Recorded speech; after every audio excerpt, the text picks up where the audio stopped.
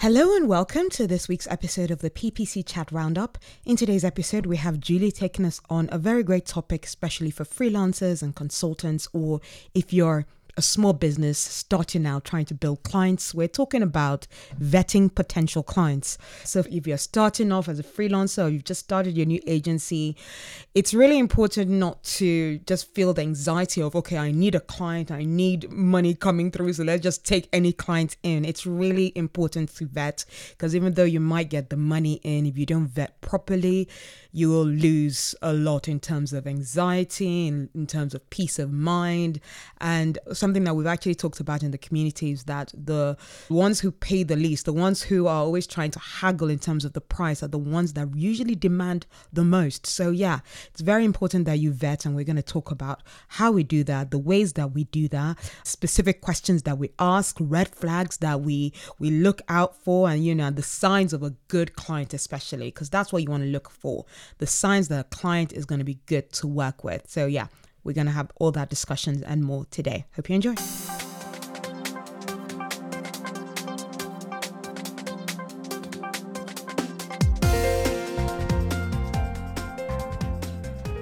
Hello and a warm welcome to this week's episode of the PPC Chat Roundup, a podcast where I round up the Slack discussion that happens on Tuesdays at 5 p.m. GMT.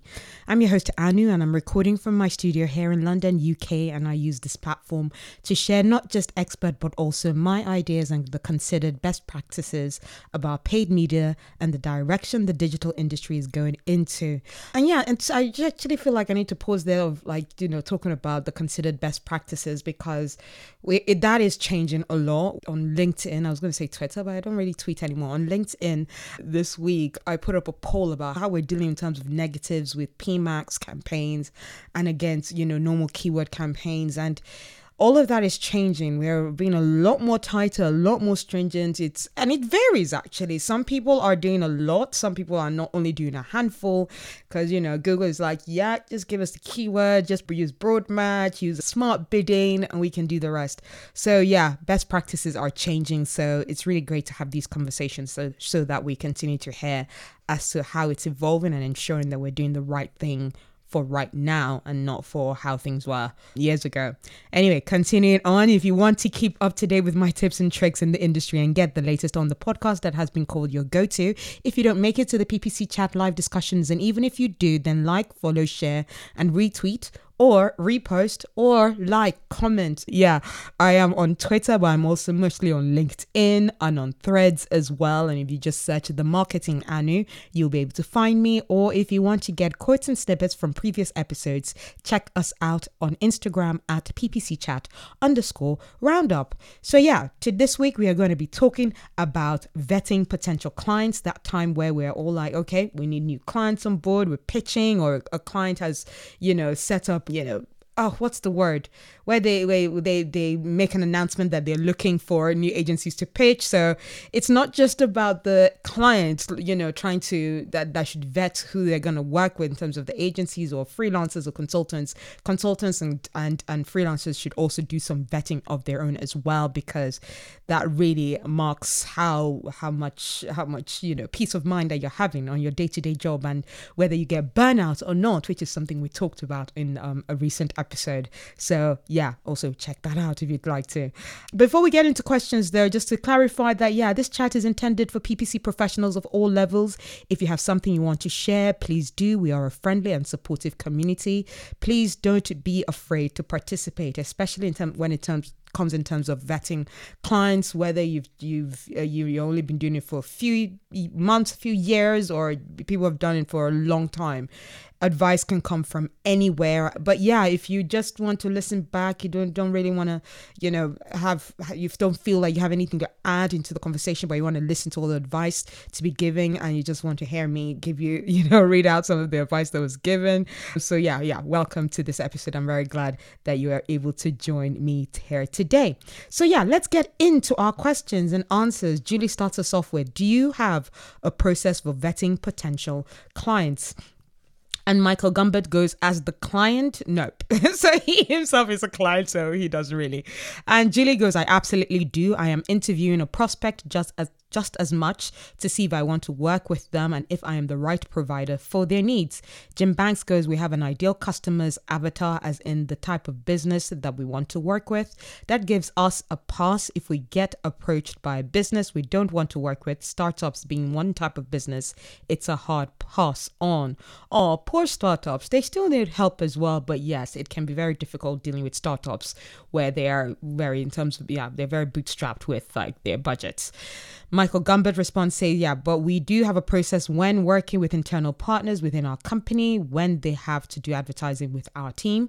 Robert Brady goes, always start with a get to know you call. Make sure to understand the business, what they have been doing, what works, what doesn't, why they are looking for help, how solid is conversion tracking, etc. Also trying to assess personality fit. Does my style fit their style? Peter Bowen goes, I do. It's not formal, but I've got the kind of client I like to do business with. Outside those parameters, I pass. Doug R. Thomas, a formal process, no, but I do a vibe check. Call to see if I feel good about working with them and what potential flags I see. I also think it's important to see what the person contacted you for is what they need for their problem. And I've had a lot of calls where I can say, no, you don't need a $5,000 solution, you need a $500 solution. That's a good guy with integrity there, because sometimes clients will be like, oh, I've heard XYZ doing this, so I want to do this, and a PPC practitioner will go, no, that's not what you need. You could actually do something a lot cheaper than that. So that's really good to know. Sometimes clients don't know as well, and they might actually, be like, oh, we only want to spend $500 when they actually do need to spend $5,000. So sometimes, it can be a difficult conversation and not just hey, you don't need to be spending that much. Ali Mehdi Mukadan responds saying, have an onboarding questionnaire with approximately 15 questions, vibe check on a call. I also make a note of how they speak about their previous agency and how often they change their marketing partners. Robert Brady goes as well saying, love that, Jim. Had to say, knowing who you work well with helps you say no. I've had clients trying to persuade me to take them on, but I know it won't be a good fit. Nice to have those criteria to fall back on. Sam Tomlinson going, yes, there's a proper process. It's an 8-step process, but it's not too long, I promise. Bear with me here. So he says, typically involves the following. 1, ICP validation. Do they fit our ICP? Have an appropriate budget? Are we conflicted out? 2, initial discovery call. About 30 minutes call to discuss goals, needs, scope. 3, proposal decision based on 1 and 2. So are we comfortable moving forward to proposal? 4, validation plus ad account review based on what we've learned in the discovery call. We ask for access to ad accounts to validate what they've shared and understand what's going on. If this doesn't align with what we were told, we're out. 5, proposal submission plus follow-up, which is pretty obvious. 6, detailed discovery plus scope review call. That leads to we go through the scope, their needs, plus introduce them to the team that would be working on the account. Final SOW based on number 5, which is in terms of the proposal submission. We refine the SOW. If there are any red flags, we decline to move forward. 8, contracting. SOW, I think, is state of work. So what kind of working processes are going to be put in place? Travis Beershall then responds saying, I have a personal questionnaire and I've been working on a future client-facing version too. Budget is also important for a number of reasons.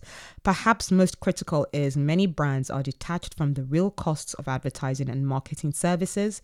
They have an idea of what something is worth or should cost, so it's important to tease that out early. Good clients value your time. We don't haggle with a car mechanic or grocery store over the price of labor or commodities. So too should you be able to strike a deal with a prospective client. Ali goes, one of my 2024 goals is to articulate and write like Sam Tomlinson, right? Amit Cabra, we have a call with the client to get a feel of them as much as they're trying to do the same with us, but we don't have a formal process, which is something I'd like to implement one day. Riva Minkoff goes, we don't have a formal process as much as a conversion vibe check, and then everyone agreeing to our proposal and SOW. Julie as well says, I was lax with my process recently and swiftly reminded why I had it in place. Dwayne Brown goes, we have potential clients fill out our intake form. Those who don't want to do it are a hard pass for us. Stage 1 of our vetting process helps weed out tire kickers. Then we interview and do our vibe check call. Mark Zuber responds saying that I use a little of general questions and then just getting on a Zoom call. So it's important to feel out the nuances and personalities.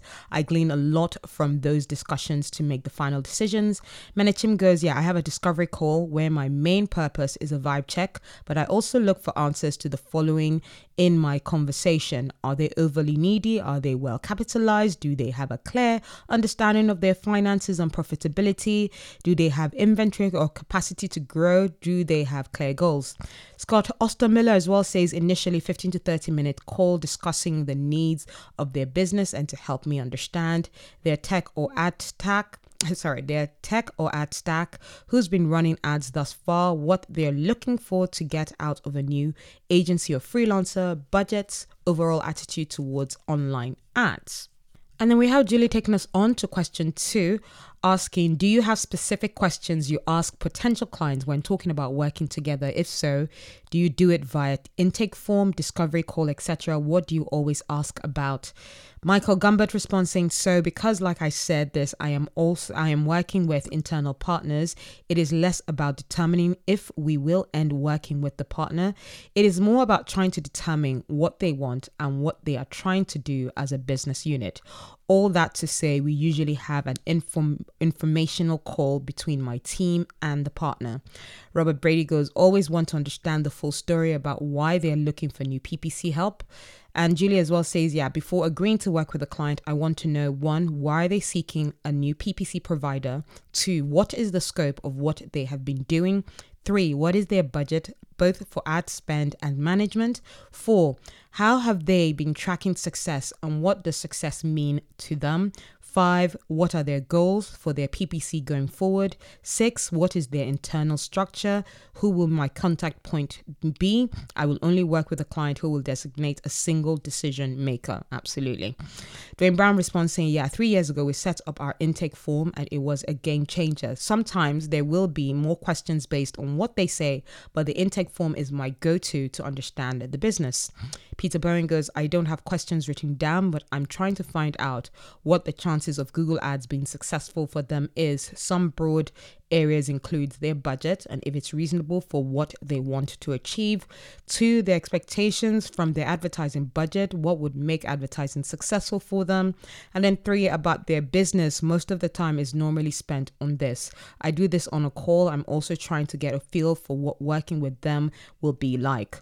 Jawad Sari here responds saying, I prefer a discovery call when I first try to establish if it's a viable business with a viable product that they want to advertise, or if they think Google Ads is magic through which they will create a money-making machine. James Vaboda responds saying, one specific area is getting into is available resources, aka who is responsible for what. This often covers what design and dev resources are available, internal or outside vendor, who handles analytics management and updates, and then who handles compliance if needed.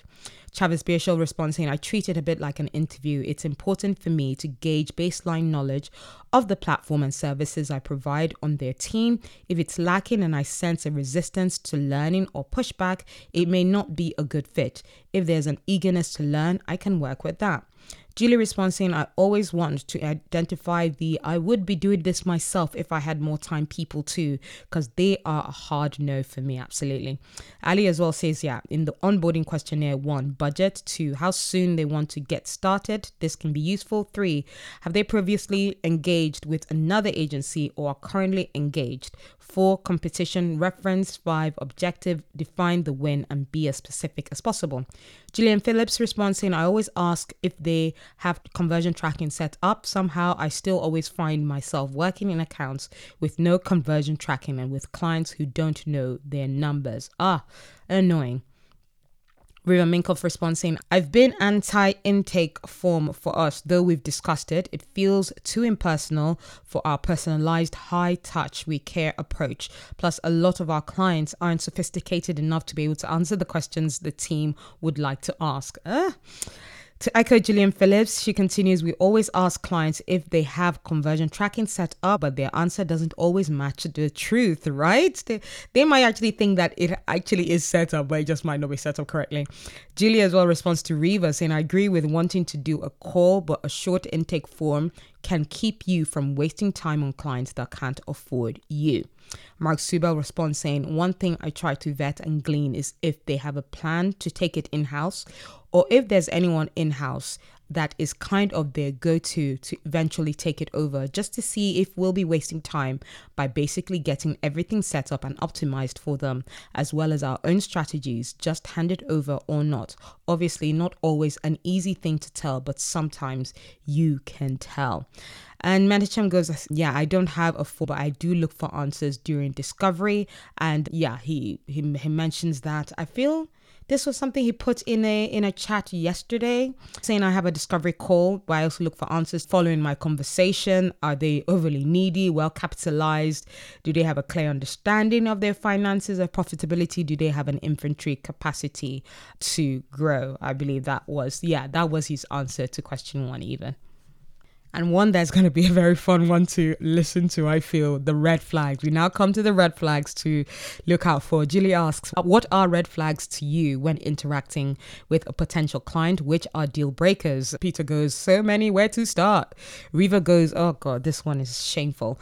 Calling me honey, dear, babe, or any other pet name. Who the heck does that with people that they want to work with? How is that a show of respect? That's totally very telling. Like, even people who are that disrespectful, you'd think they'd be intelligent enough to be not that obvious, unless they just actually don't care to win the business or don't care for someone like Reva, the paid search marketer, to take the business. Anyway, people are mysterious to me.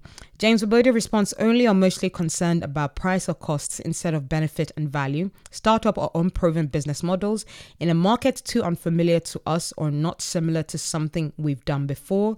Too small or a budget for the size of the campaign and coverage. Short-term outlook or just looking to try PPC. Travis Beershall responds saying, a few top of mind in possibly low budget, can't spread a teaspoon of peanut butter over an entire loaf of bread, no dedicated POC, point of contact, lacking baseline knowledge or expectation setting, goal to keep up with the Joneses. So yes, people who are just like, oh, my competitor is doing this, so I'm just going to do it as well. Yeah, not tied to reality, internal benchmarks, poor business math fundamentals. Gillian Phillips as well gives his list. Clients with no conversion tracking. 2, no goals at the ready. 3, late invoices or constantly have to be reminded them to send invoices. 4, little to no communication. 5, not following advice they ask to receive, right? If you're not going to listen to the advice we're giving, what's the point of working together? Peter Bering goes, no budget. Unrealistic expectations, not willing to discuss the post-click parts of the business. Exactly, the whole off-sale, when the lead now goes to the salespeople, how that's working out. Yeah, that's a red flag. Technically incompetent, hurry up and wait type of people, low value per sale. River Minkoff as well goes, a business model where PPC most likely wouldn't be able to pay for itself, e.g. $1 margins on a $10 t-shirt, right? Peter Bowen as well gives another one saying people who want to hire hands, not brains. So the kind of people who are just like, oh yeah, I just don't have time to do this. So yeah, they expect you to, work as puppets for them. Yeah, which most of us are not down for at all. Mark Subel as well says, in addition to the great replies here, a plan to take it in-house doesn't work for us. We have done it by charging more and a longer commitment, but in the end generally doesn't work for us. Julie goes, yeah, great answers. I will add, abusive or inappropriateness in any way is an automatic no. So I'm sure she's referring to Reva there, where Reva was saying about how people will say babe or any other pet name. Oh God, annoying. Anyway, continuing with Julie continues, lack of responsiveness in the wooing phase, also a no. Talking poorly about their previous providers, watch out for that, because they might be some of our colleagues and friends and experts that we know who do generally a good job. A lack of respect for my expertise and experience, changing providers frequently, absolutely. Ali as well goes, it's urgent, I need a proposal and I want to go live ASAP. Yes, that is definitely a red flag. Not willing to, go through the normal processes and put them in place. Gillian Phillips goes, yeah, to Ali, yeah, dealing with this right now. Oh, sorry, Gillian. Mark Subel goes, is there a PPC chat comedy sketch video series? If not, I have so many ideas and will do the client's part. Amazing. Julie as well responds to Ali saying, I just had an inquiry like this. And that's Ali talking about, it's urgent. I need a proposal and want to go live ASAP, right? And yeah, Julie continues, yeah, we need someone next week because our contract with our current provider ends at the end of the month. So why are you only contacting me with a week of support left, right? James Vaboda responds saying to Julie Bicini going, yeah, I will add that talking bad about previous providers is not always an issue for us if their performance was poor. Reviewing the account often shows this. However, if their work was decent and they're talking bad about them, then that's a red flag. And yeah, Julie goes, I should clarify, being unhappy with a provider is okay. It is how they talk about them. Are they professional about it or just trashing the other provider? Even if they were really bad, I still expect a professional assessment, not a tirade. Absolutely. Robert Brady goes, yeah, it's a product or service or business model that I fundamentally don't agree with, payday loans, etc. Julie goes, oh, how could I forget this gem? If you do a good job, there is more work or budget to be had, right? The whole, just do this for the exposure, just do this for the experience. Nope. Or if you do a good job, I will get you 1 million referrals. So yeah, just work for free. Nope. Yeah. And Robert Brady goes, and that of course justifies a lower fee. And Peter Bowen goes, yeah, if you do what good work is normally followed by a request for a discount. Absolutely. Or sometimes free work altogether. And Peter as well says to Robert Brady, and I have met the same people. I see Robert Brady and I have met the same people, Peter goes. Julie goes, yeah, we really need you to turn this around and on day one. Yep. Taking over an account takes time. That kind of pressure or insistence that you should get big results right away is often a sign of a larger issue with that client. Manichim goes as well, say things that make me run, looking to make a decision too quickly. They will likely cancel just as fast if they sign on too fast. Secondly, unrealistic expectations. They want a 5 times ROAS when they're only ever seen a 2 times one. Too many follow up or overly needy. We cannot be available for them 24/7. I must say that I had this issue and I'll never forget the fact that the client wanted me to come and change things around so quickly. And during the time we'd had a discovery call and then I had a holiday. I went on a holiday and I was on the seaside in Italy, my birthday holiday. And a client was like, oh, can we talk immediately because I need things to work out really quickly. And I took a call while on a boat. I was on a boat about to go scuba diving, snorkeling. And yeah, I took a client call. Well, a potential client call. Regret that. We'll never be doing that again. Jim Banks as well says that when they are looking for utility rather than expertise, when they have a history of working with a number of agencies in the past, sometimes it's not them, it's you.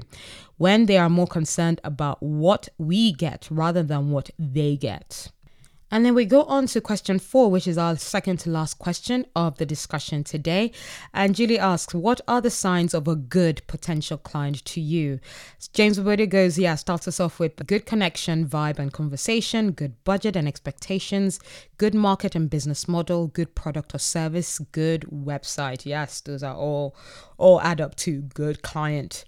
Julie as well says, my favorites are the ones that have an interest in PPC but want the expert help. You can tell if they are in this category by talking to them. Gillian Phillips goes, clients who have goals laid out, who have an idea of what's being tested in the Google Ads account and are willing to have CRO conversations. Travis Beershell responds saying, clients that lean in and proactively. This can sound like, here's first party research I have for you to digest. I'm working with my suppliers and logistics providers to improve margin and take some pressure off of CAC requirements. And then I reviewed the data and I'm seeing X. Are you seeing the same? My specific goals for this month or quarter are XYZ. Here's how I arrived to them. Does that seem attainable or reasonable? Yeah. So just making sure that you're working with as a partner with the people, providing as much data as you can, and and also ensuring that the people who are going to actually do the work and can veto the goals that you're actually setting, so ensure they're attainable. Julie responds saying, are they open to hearing my opinion too? Certainly, they know the ins and outs of their particular business better than I do, but how do they react to my questions and thoughts on their current situation. Robert Brady responds as well, saying a business that has been doing it themselves with some success but knows they've hit their limit and needs experts, usually with more time, to get to the next level of growth. Ali responds saying, yeah, the clients who acknowledge your expertise and usually follow up with sending the invoice. And Julie goes, yeah, when they are prepared for the intro call, amazing. Dwayne Brown goes, they understand it is a process and a marathon over a sprint with a playbook that works for everyone. Riva goes, yeah, good budget, nice people, impactful business, and good knowledge internally. Menachem as well goes, yeah, the opposite of red flags. So yeah, they have clear goals, clear financial understanding, willingness to invest, to grow, good vibes. Jim Banks as well responds saying, yeah, pay on time, collaborative, trusting, respectful of the work that is done in advance of signing on, pay on time. I know I said pay on time twice, right? Paying on time is important, and I don't know, this will never not be a problem, or this will never be a non-issue. Paying on time is really important for a good relationship between business partners. So yeah, Jim continues, we are good at paid media but crap at chasing for money, so we have a conversation to that effect before we start, and after that it's never an issue. That's true. I feel it's very important to have that kind of conversation in the beginning. I hate chasing. Oh god, it makes me cringe. Chasing for money, chasing people for work. You know, when people say they're gonna help me, trying to be like, you said you're gonna help me yesterday, but I've not heard anything back. Oh, I hate doing that. So yeah, I hate chasing. So I definitely agree with Jim. And so to our last question of the chat, Julie asks, is there anything you know now that you wish you knew then when it comes to vetting potential clients? Let's share our hard-earned wisdom. So yeah, story time from some of us. Julie answers herself saying, if your gut is telling you that the client is not a good fit, listen to it. Every time I've talked myself into taking a client I was reluctant about, it turned out my gut was right. Travis Beershall goes as well, saying, biggest thing for me is you, the advertiser, can't affect certain things. Margin before customer acquisition costs, sales team, processes for leads, creative production, pacing, usually. Make sure you're comfortable with these situations, among others, for the specific client at hand before engaging formally. Robert Brady goes, I second what Julie Bicini said. Trust your intuition. Dwayne Brown goes, saying no is good because someone better is always going to come along. Absolutely. Ali Mehdi responds saying, 1, check if the business is established and has been around for a while, so 3+ years. 2, local businesses need hand-holding with system setup, but once that is done, they can be great. 3, avoid working where there is a lot of bureaucracy. You need to move fast in PPC. And 4, clients come and go. If it doesn't feel right, let it go. Yeah, Frozen style, let it go. Julian Phillips goes, yeah, to echo Travis Beershall, a bit direct and air to the sales team if possible. I personally like to listen to recorded phone calls whenever possible to see how sales deal with incoming calls. Julie Bicini as well says, yeah, if you made a mistake and a client is awful, end the relationship as soon as you can. It's no good for either of you to keep going under those circumstances. Riva Minkov goes, you can say no. You don't have to take a client that's not a good fit. You don't have to keep a client that's not a good fit. It's okay. James Verboda as well responds saying, yeah, knowing the aspects of running a PPC service business is that we didn't get into poor situations because we didn't understand our own profit and loss levels. Julie Bicini as well says, yeah, I always ask them about their competition too. Those who are very close-minded about who their competitors are, or worse, well, we don't really have any true competitors, right? Because you're the first to the market with your product. Are more difficult to work with because so much of what we do is positioning our clients to be among the most attractive options in a sea of options. Yeah. Even if basically you're in retail, even if your product is brand new and never before, if you're in retail, your competitors are other retail clients. Sometimes your competitor is Amazon. You just don't know it yet. And Julie goes, yeah, oh, and are they able to hear objective feedback about their website and how it stacks up to their competitors, right? Jim Max as well responds here saying all of the good things have been born out of making bad decisions, getting shafted, etc. Due diligence is a two-way thing. If you are unsure, ask for money in advance. Scope creep will happen and you need to be able to deal with it. If you schedule a weekly call at a certain time, don't let their inefficiencies of managing time allow them to fob you off and cancel at the last minute or turn up late or make something else more important. That's some very sound advice from Jim Banks, and it's very sound advice from all our experts today, because that brings us to the end of our conversation and our discussion there. And I hope you found that a bit comforting, because I feel a lot of people just find it, think to myself, why do we keep, choosing the wrong clients? How do I measure it? And as Jim just said there, we all go through, bad experiences that then teaches us to do things the right way. So if you've gone through a bad experience, it doesn't mean that you're bad at it. It doesn't mean that you should quit freelancing and, go back to a job that you're not going to like. It just means that you need to find the right way of vetting the client. So I hope you found that useful. I hope you've taken some great takeaways. If you want to chat more about this topic, I hear that we're going back to Twitter Spaces with our audio chat. So that's going to be at 5 p.m. on Thursday.